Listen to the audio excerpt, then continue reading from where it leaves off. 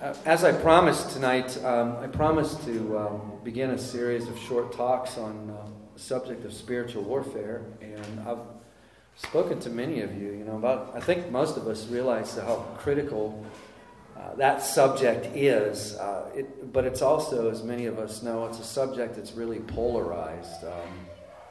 Many of the doctrines in the church are that way, and on one side of this polarization, we have many people in our culture that, in terms of the spiritual realm, they practically disregard it altogether. Life, for many folks, is really limited to what you can see, what you can feel, what you can touch, what you can measure, what you can conduct scientific experiments on. And really, for these folks, there's not a lot of room for angels, for Christ, or for the Holy Spirit, or for things of that matter. And typically our culture refers to this as materialism, or these folks are known as materialists. Current psychology and psychiatry is largely, I don't know if it's dominated these days, but it's heavily populated with materialists. Materialists actually see our bodies as really just big bags of chemicals. And there's really a disregard completely for the soul, for the spiritual side of it. And I raise this because in the church there are materialists of sorts. It's very possible to be in the church and to fully embrace Christ, to fully embrace the Holy Spirit, to fully embrace the spiritual realm, in the sense that you embrace the presence of angels. You would acknowledge the presence of Satan and demons. You would acknowledge all that. But to be a materialist in this way, that for you, demonic activity is something that took place back during the days of Jesus' earthly ministry. And then after Jesus' earthly ministry, it pretty much ceased, and it doesn't occur any longer. There's a lot of people in the church that way. In fact, in the 16th century, the Lutheran Church abolished exorcism. So that indeed was quite premature. I think we can understand how dangerous that is. Now, that would be one side of the spectrum. Now, on the other side of the spectrum are those who find a devil under every bush. And, everything that goes wrong is attributed to the devil. He did it. The devil did it. The devil made me do it. This particular sin that occurred over here really wasn't my fault. The devil led me to that. The devil led me to this. And really, when we start looking at things that way, we're really taking personal responsibility and we're throwing it overboard, aren't we? There's no personal responsibility. I didn't do this because I sinned. I did it because of that devil. He made me do it. So my problem is not personal sin. My problem is the demon or the devil. And if we see the human predicament this way, then we're going to take a certain course of ministry that's even less helpful. Instead of focusing on sharing the gospel, instead of focusing on biblical counseling, we're going to focus on exorcising this particular demon. I might give an example. Suppose a person comes along and he's having trouble keeping a job. And he goes to his pastor and says, I've just been going through jobs like crazy. I can't keep a job. Folks that are of this tendency sometimes, rather than doing basic biblical counseling, diagnostics, rather than saying, let's talk about it. Let's talk about the jobs you've had. Do you show up for work? Do you have the competency? Have you developed the skills that are necessary for the job that you have? Are you lazy? Do you respect authority? Do you work well with others? Instead of asking these basic, which in some cases are hard to ask, you can tell by the way I'm phrasing these questions, they're not easy to ask people. Believe me, I know. It's not easy to ask people that question. And instead of taking that approach altogether, their problem is seen as, okay, there's a demon oppressing you. The tendency will be taken is like, the devil's just getting the best of me here. I just can't get up on my feet. He just keeps beating me down. He keeps beating me down. So on this side of it all, the course of action is to get rid of the demon. Folks that fall into this will often seek deliverance from what we call deliverance ministries today. They'll seek that instead of biblical counseling. They'll seek that instead of the gospel. And what we really have left with is a victim instead of a sinner. It's very dangerous. Very, very dangerous to take that course of action. So when there's no personal responsibility, there's not going to be any need for repentance, is there? And without repentance, where are we? We're nowhere. So we can see that when we have these two extremes out here, we see we need to be somewhere in the center. We don't want to be off to the left and say there's no demonic activity at all. We're going to see from the scriptures here that demonic activity is quite real. But we don't want to see a demon under every bush either. We don't want to see this to the exclusion of our own personal responsibility for what we're doing. So we need a balance here. If you'll turn to Genesis chapter 3, I would flip the pages to find a page number for everybody, but I don't have a copy with me here. Somebody have a page number to help folks find it? Page 2. If you turn to page 2, if you're using the church's Bible, it's page 2. I'm going to go to a really familiar text. There's a lot of texts I could choose, but I chose this one because it's so familiar to most people. There's some it might not be familiar to, but it's such a familiar text. If we look at Genesis 3, and let's just look at really the first line there, 2 lines. We read these words, "Now the serpent was more crafty than any other beast of the field that the Lord God had made. He said to the woman, 'Did God actually say you shall not eat of any tree in the garden?'" Now, the context here is, in chapter 1 we have the creation account. In chapter 2 we have the creation account retold from the vantage point of the creation of the first man and the first woman, of Adam and Eve. They're created. They're installed into the Garden of Eden as man and wife. And in chapter 3, Eve is in the garden. And in the garden, she encounters this serpent who is speaking, a talking serpent. Now, the materialist is going crazy right now. A talking serpent. I mean, over the years, as I have explained this text to people, I've on many occasions have encountered objections, and a lot of times they're not verbal objections. They come more in kind of like facial expressions, like, "Really? I mean, you expect me to believe that a serpent spoke in a way that Eve was able to understand?" Because has anybody ever seen a snake talk? And actually, that's the point. Snakes don't talk, do they? They don't talk. Eve should have known something's really wrong here. Something's really wrong here. Snakes don't talk. This one's talking. And I understand what it's saying. And furthermore, if you think about Genesis 1 and 2, Adam and Eve are created and they're given dominion over the creation, aren't they? They're put in charge. So, the creatures, they're not supposed to be telling Adam and Eve what to do, are they? Adam and Eve are supposed to be telling them what to do. Now here we have this talking snake who's attempting to have dominion over Eve. This is really wrong, isn't it? This is a mess. Who is this character? Who is this character that's trying to dominate Eve? Now, I fully believe that all of you know who the answer to that question, but I want you to see it for yourself. If you keep your finger on page 2, keep your finger there and turn clear to the back of the Bible to Revelation 12. Revelation chapter 12.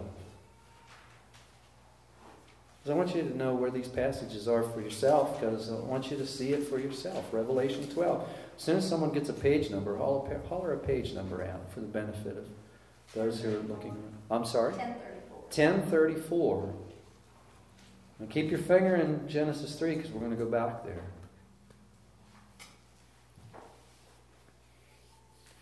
Revelation chapter 12, verses 7 through 9. Has everybody got it? Now, the genre of this passage is what we call apocalyptic literature. The genre is very figurative. It's metaphorical. It's meant to be seen. And if we read this passage, chapter 12, verse 7, now war arose in heaven. Michael and his angels fighting against the dragon. And the dragon and his angels fought back. And he was defeated. And there was no longer any place for them in heaven. And the great dragon was thrown down. That what? Anybody. That ancient serpent. Who is called what? The devil. Yeah. And Satan. The deceiver of the whole world. He was thrown down to the earth, and his angels were thrown down with him. Now, verse 9 is telling us that the serpent is none other than who? It's none other than Satan himself. And back to the materialist, Satan is here talking through the agency. He is speaking through the instrumentality of this serpent. Now, a lot of materialists today will say snakes don't talk. Well, normally they don't talk. But when a creature such as one who is as powerful as Satan is, in the hands of Satan, if he's given enough room by God, he actually can speak through these creatures. Now, just because we can't do that doesn't mean it can't be done. Because here we see it's being done, don't we? We're dealing with one very powerful creature here that's able to do this. So what's going on here? What's going on here is this talking serpent is far more malicious than Eve could ever imagine. He's far more powerful than she could ever imagine. And we ought to ask this question now. Where did he come from? Where did Satan come from? Well, Satan's not a serpent. We know that. He's an angel. He was created, one of the angels that God created. He was created through Christ. Colossians 1:16. You don't need to turn there. Just listen. Colossians 1:16 reads, "For by him," that is by Christ, "all things were created in heaven and on earth, visible and invisible. Whether thrones or dominions or rulers or authorities, all things were created through him and for him." We were all created through Christ. So was Satan. He was created through Christ, originally as a good angel. But texts like Jude 6 and 2 Peter 2:4, they inform us that there were angels in heaven that were unsatisfied with the position of authority that they were put in. So they sought for themselves positions of authority that weren't given to them. That's a fancy way of saying they rebelled against God. And what happened was they were judged. They were cast out of heaven. And they were put into the netherworld, if you will, into gloom, into darkness, where they are bound, they're chained, if you will. That's where we get the idea of fallen angels. That's where that notion of fallen angels comes from. And these fallen angels are horribly malicious demons. They hate Christ. They oppose Christ. They hate his kingdom. They oppose his kingdom. They hate his church. They oppose his church. They hate people. They hate souls. They hate everything. And they're dead set on trying to destroy all that God loves. They're extraordinarily powerful, but they're limited in the sense that they're on a leash. If we think of them as on a leash, they're like rabid dogs that's on a leash. It can only run out to the end of its leash, but don't get inside that area of that leash. John Calvin used to speak of them. He used to say, that these demons, they drag their chains around everywhere they go. Satan is the most powerful of these angels that was ever created. And he fell from heaven. Jesus says about him in John 8:44, he says that he's the father of lies and that he was a murderer from the beginning. He's extraordinarily powerful, intelligent. He's a malicious angel.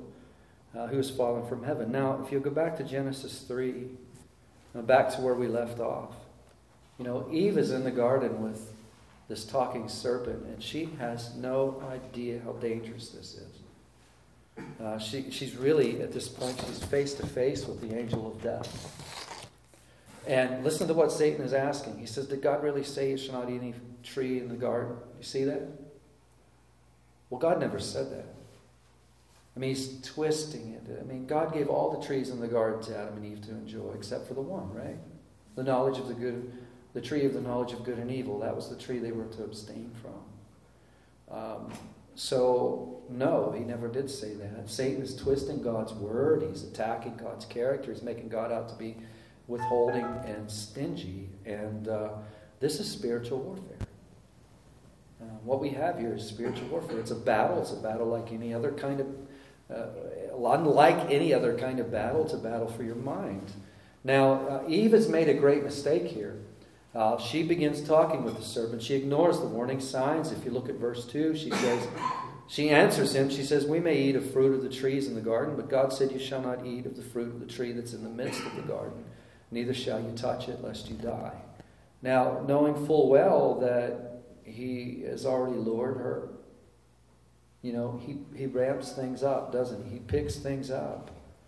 And he responds at the end of verse 4. If you see, he says to her, he says, you will not surely die.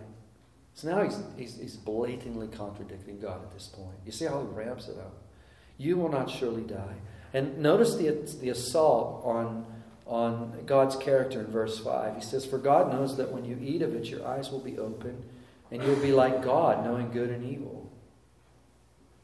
So at this point, Satan's his deception and temptation has turned Eve's heart away from God, hasn't it?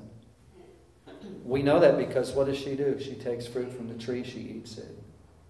She gives some to her husband who's with her, and he eats it, and then we know what happens. Especially those of you who have been studying them on Wednesday nights with us. We studied this, didn't we? All humanity plunges into darkness, into spiritual ruin. So they've been attacked by the devil. There's been a satanic assault here. But I'm not going to go over all those verses just for the sake of time. But we're going to skip down to verses 14 and 15. But if you look between verses 6 and 13, you'll see that they've been attacked by Satan, but they're still responsible. They're still responsible. They're not simply able to say, listen, the devil made me do it. They try that, but it doesn't work, does it? Now, if you look down with me to verses 14 and 15, the Lord God said to the serpent, because you've done this, cursed are you above all livestock, above all beasts of the field. On your belly you shall go, dust you shall eat all the days of your life. I will put enmity between you and the woman, between your offspring and her offspring. He shall bruise your head, and you shall bruise his heel.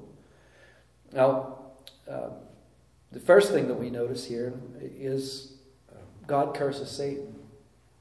And this is many of the places where we learn for sure Satan is very powerful, but he's a created creature. He wouldn't last a nanosecond with God. And God curses him. And he says, because you've done this, cursed are you above all livestock, above all beasts of the field. See this part where he says, on your belly you shall go, dust you shall eat all the days of your life. The serpent undergoes a change in the garden. I don't know how the serpent got into the garden, but I know how it gets out of the garden. It slithers out of the garden. It didn't slither into the garden. Because if it slithered into the garden, this would be a meaningless curse. It's cursed to slithering around. And some of the old divines, the old preachers, they believed that the serpent used to walk upright. Now, we have no way of substantiating that. We don't know. But one thing we do know is it slithered out of the garden.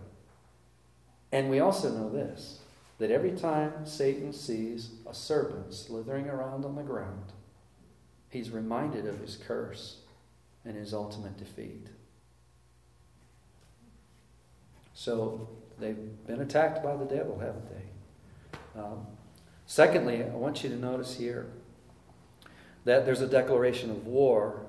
If you look at verse 15. In fact, you've heard me talk about verse 15 many times, and most of the time when I'm talking about verse 15, I'm talking about the gospel, right? And that's because this is the first proclamation of the gospel. And I want to speak for a moment to that other extreme, that second extreme that I'd mentioned.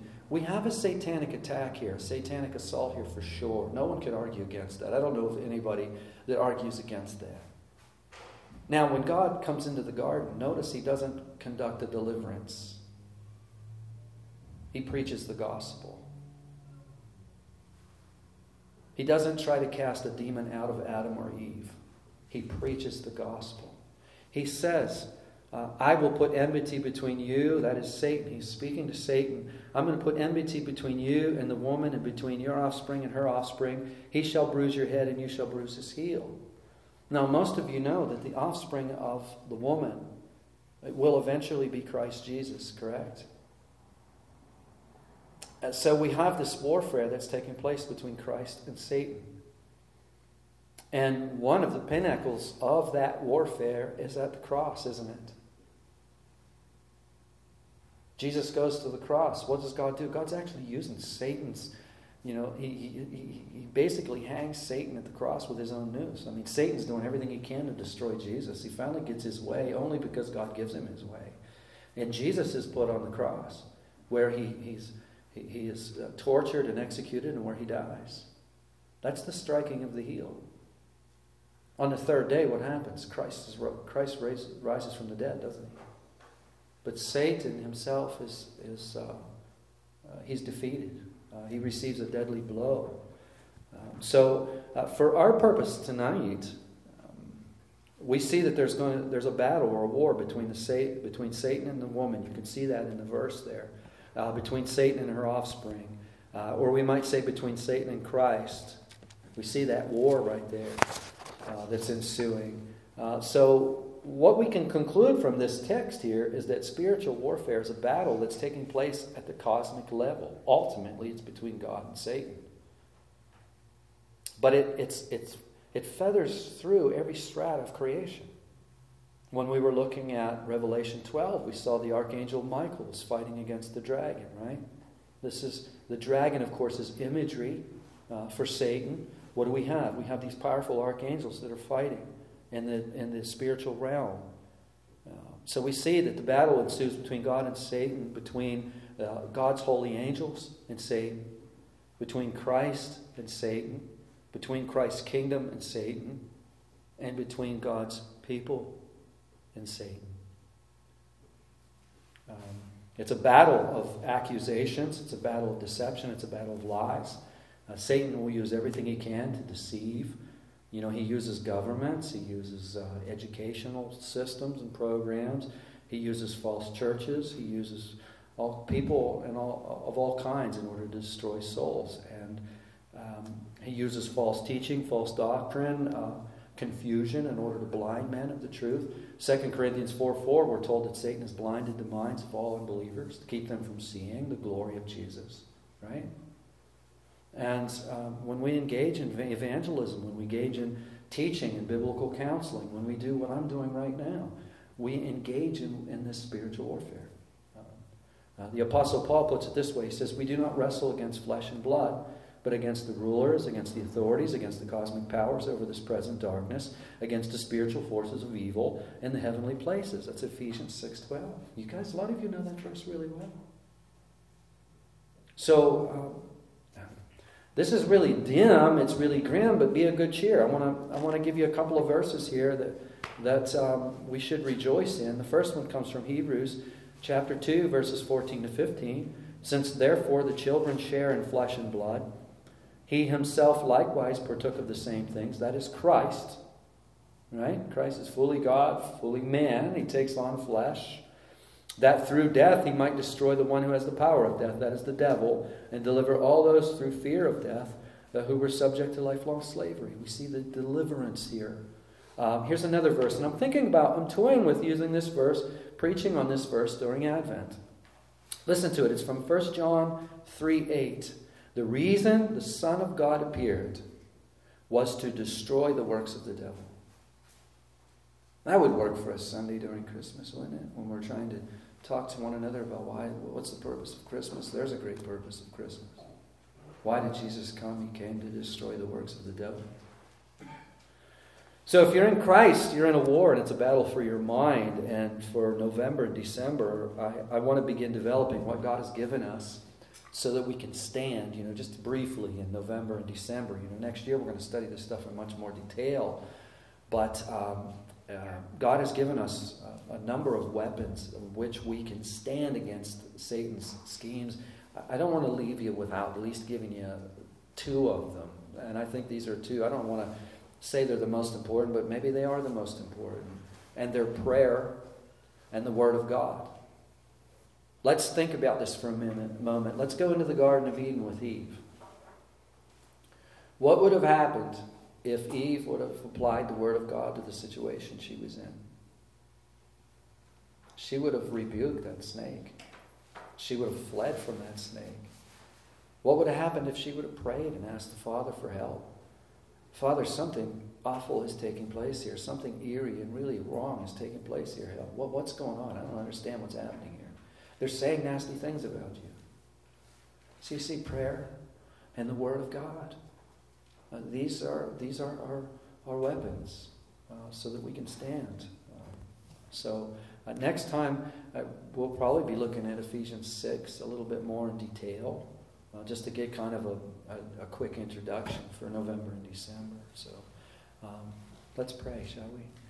Heavenly Father, we do thank you for your Word, which, Lord, without your Word, we'd have no idea what happened.